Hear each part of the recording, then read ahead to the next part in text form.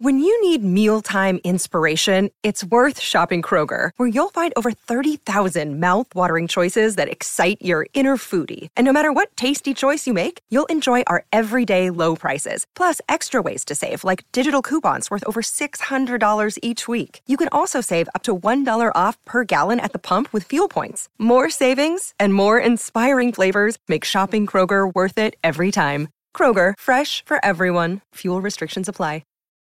Look, Bumble knows you're exhausted by dating. All the, must not take yourself too seriously, and 6'1" since that matters, and what do I even say other than, hey? Well, that's why they're introducing an all-new Bumble, with exciting features to make compatibility easier, starting the chat better, and dating safer. They've changed, so you don't have to. Download the new Bumble now.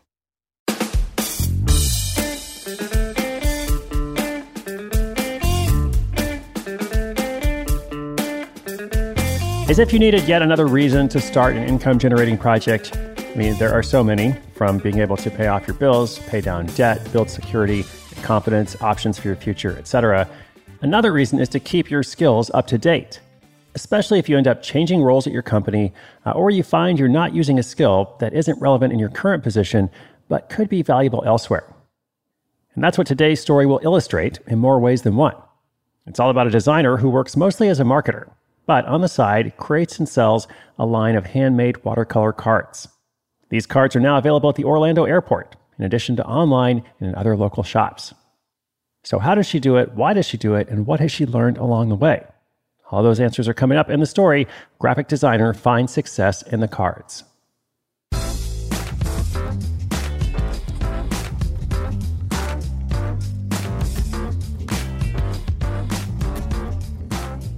When Elizabeth Craft started Bright Light Paper, she had two goals. First, to keep her graphic design skills sharp. Second, to add a personal touch to the way people communicate. A self-taught graphic designer, Elizabeth originally went to school to study marketing. Her first job out of college was in a sales and marketing support role. But while there, she was asked to create flyers for the sales team and instantly got hooked on design work. From there, she improved her skills and eventually moved into design as a full-time job. A few years later, Elizabeth was coming home to Orlando, Florida, after a trip to the West Coast. She had found some cute things she wanted to send to her cousin and thought it would be fun to make a card to send with the package. She enjoyed the process so much she decided to start designing cards as a hobby. Now, what is that card designing process exactly? Well, it starts when she comes up with a phrase, and her inspiration comes from all sorts of different places. From there, she works out illustrations that go with the words. She sketches the illustration, then moves to the computer to put the design in a program. Once she's happy with the design, she prints the card and then hand paints it with watercolor. The first design she made was a robot with heart balloons that said, "You make my heart smile." Others were similarly whimsical. Elizabeth's goal wasn't to start a profitable business, at least at first. Instead, she just loved the idea of adding a personal touch to gifts and sharing witty or clever cards with friends and family. To her, getting a personal note in the mail is special, even more so because these days everyone is desensitized by electronic communication. However, around this same time, her full-time job started shifting away from a design focus. She wanted to keep her skills relevant, and she wanted to keep growing as a designer. So she shifted her hobby into an official side hustle under the name Bright Light Paper. Getting the business off the ground was a low-budget effort, which was good because she didn't have a lot of money to invest. Technically, the biggest single cost would have been for design software, but Elizabeth already owned Adobe Illustrator, so that was free. She just had to buy stationery and art items, including paper, watercolor, and printer ink, all of which she purchased directly. Her first few sales were from friends and family, and came right after she officially started the business. Even now, Elizabeth does no paid advertising. She says that Orlando is a tight-knit community and loves to support local businesses, so she's found the support of local bloggers invaluable. Her first sale to someone she didn't know came through her Etsy shop, which she set up as soon as her personal sales confirmed this might be something people would be interested in. The Etsy shop is one of her main sources of business, but she's also found opportunities to get her cards in brick-and-mortar stores. Some store owners approached her after seeing her work on Instagram or featured in local blogs. And then Elizabeth reached out to other stores because she liked them and thought it might be a good partnership. With those stores, she either has a 60-40 consignment split or she negotiates a wholesale agreement. At first, that agreement was done by email, but now she's developed a basic term sheet to give to prospective stores whenever she visits. One of her newest locations is a store in the Orlando International Airport. They reached out to her to ask if she would like to sell cards there. And of course, she jumped at the idea. She also accepts custom projects, including logos and invitations.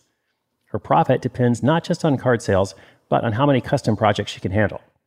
She has close to 70 designs now and still handles the process from start to finish, hand-painting each individual card.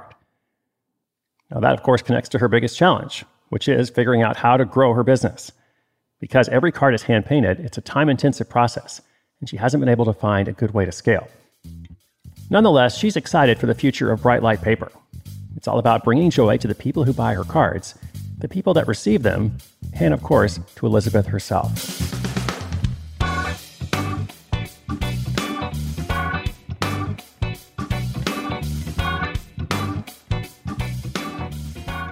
Well, as always in these situations where something is time or labor intensive and it's difficult to see, how is that business going to grow or scale, I think it's important to just point out from the top, not every project has to scale.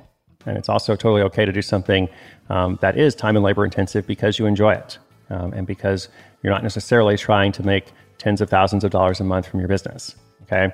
But if you'd like to learn about how to go from doing everything as a one-off to being able to be in more than one place at a time, especially as it relates to the stationery business, I did some searching in the archives and found a couple of episodes to check out. Number 978, Illustrated Greeting Cards Provide Personal Touch. Number 1047, which was just recently, a few weeks ago, Event Planner Writes into Custom Calligraphy Shop. And slightly different, but still about greeting cards, number 744, It's No Joke, Prank Musical Greeting Card Earns $36,000 a month. So obviously with that one, number 744, he was able to find a pretty significant way to scale. Slightly different, as I said, but also still relevant. And then last but not least, anybody interested in this world should follow Emily McDowell on Instagram. Her Instagram handle is Emily McDowell with an underscore. I will link that up. Emily is a friend of mine who's built a multi-million-dollar independently owned business while focusing on her artwork. And so she is an inspiration to many people, including me. I definitely want to check out what she is doing. All right, that's it for today. Congratulations to Elizabeth. Thank you for letting us share your story. And listeners, inspiration is good, but inspiration with action is better. Today's show notes, including links to everything I mentioned in the episode, will be at sidehustleschool.com/1069. That is episode 1069. I'll be back again tomorrow. My name is Chris Guillebeau for Side Hustle School.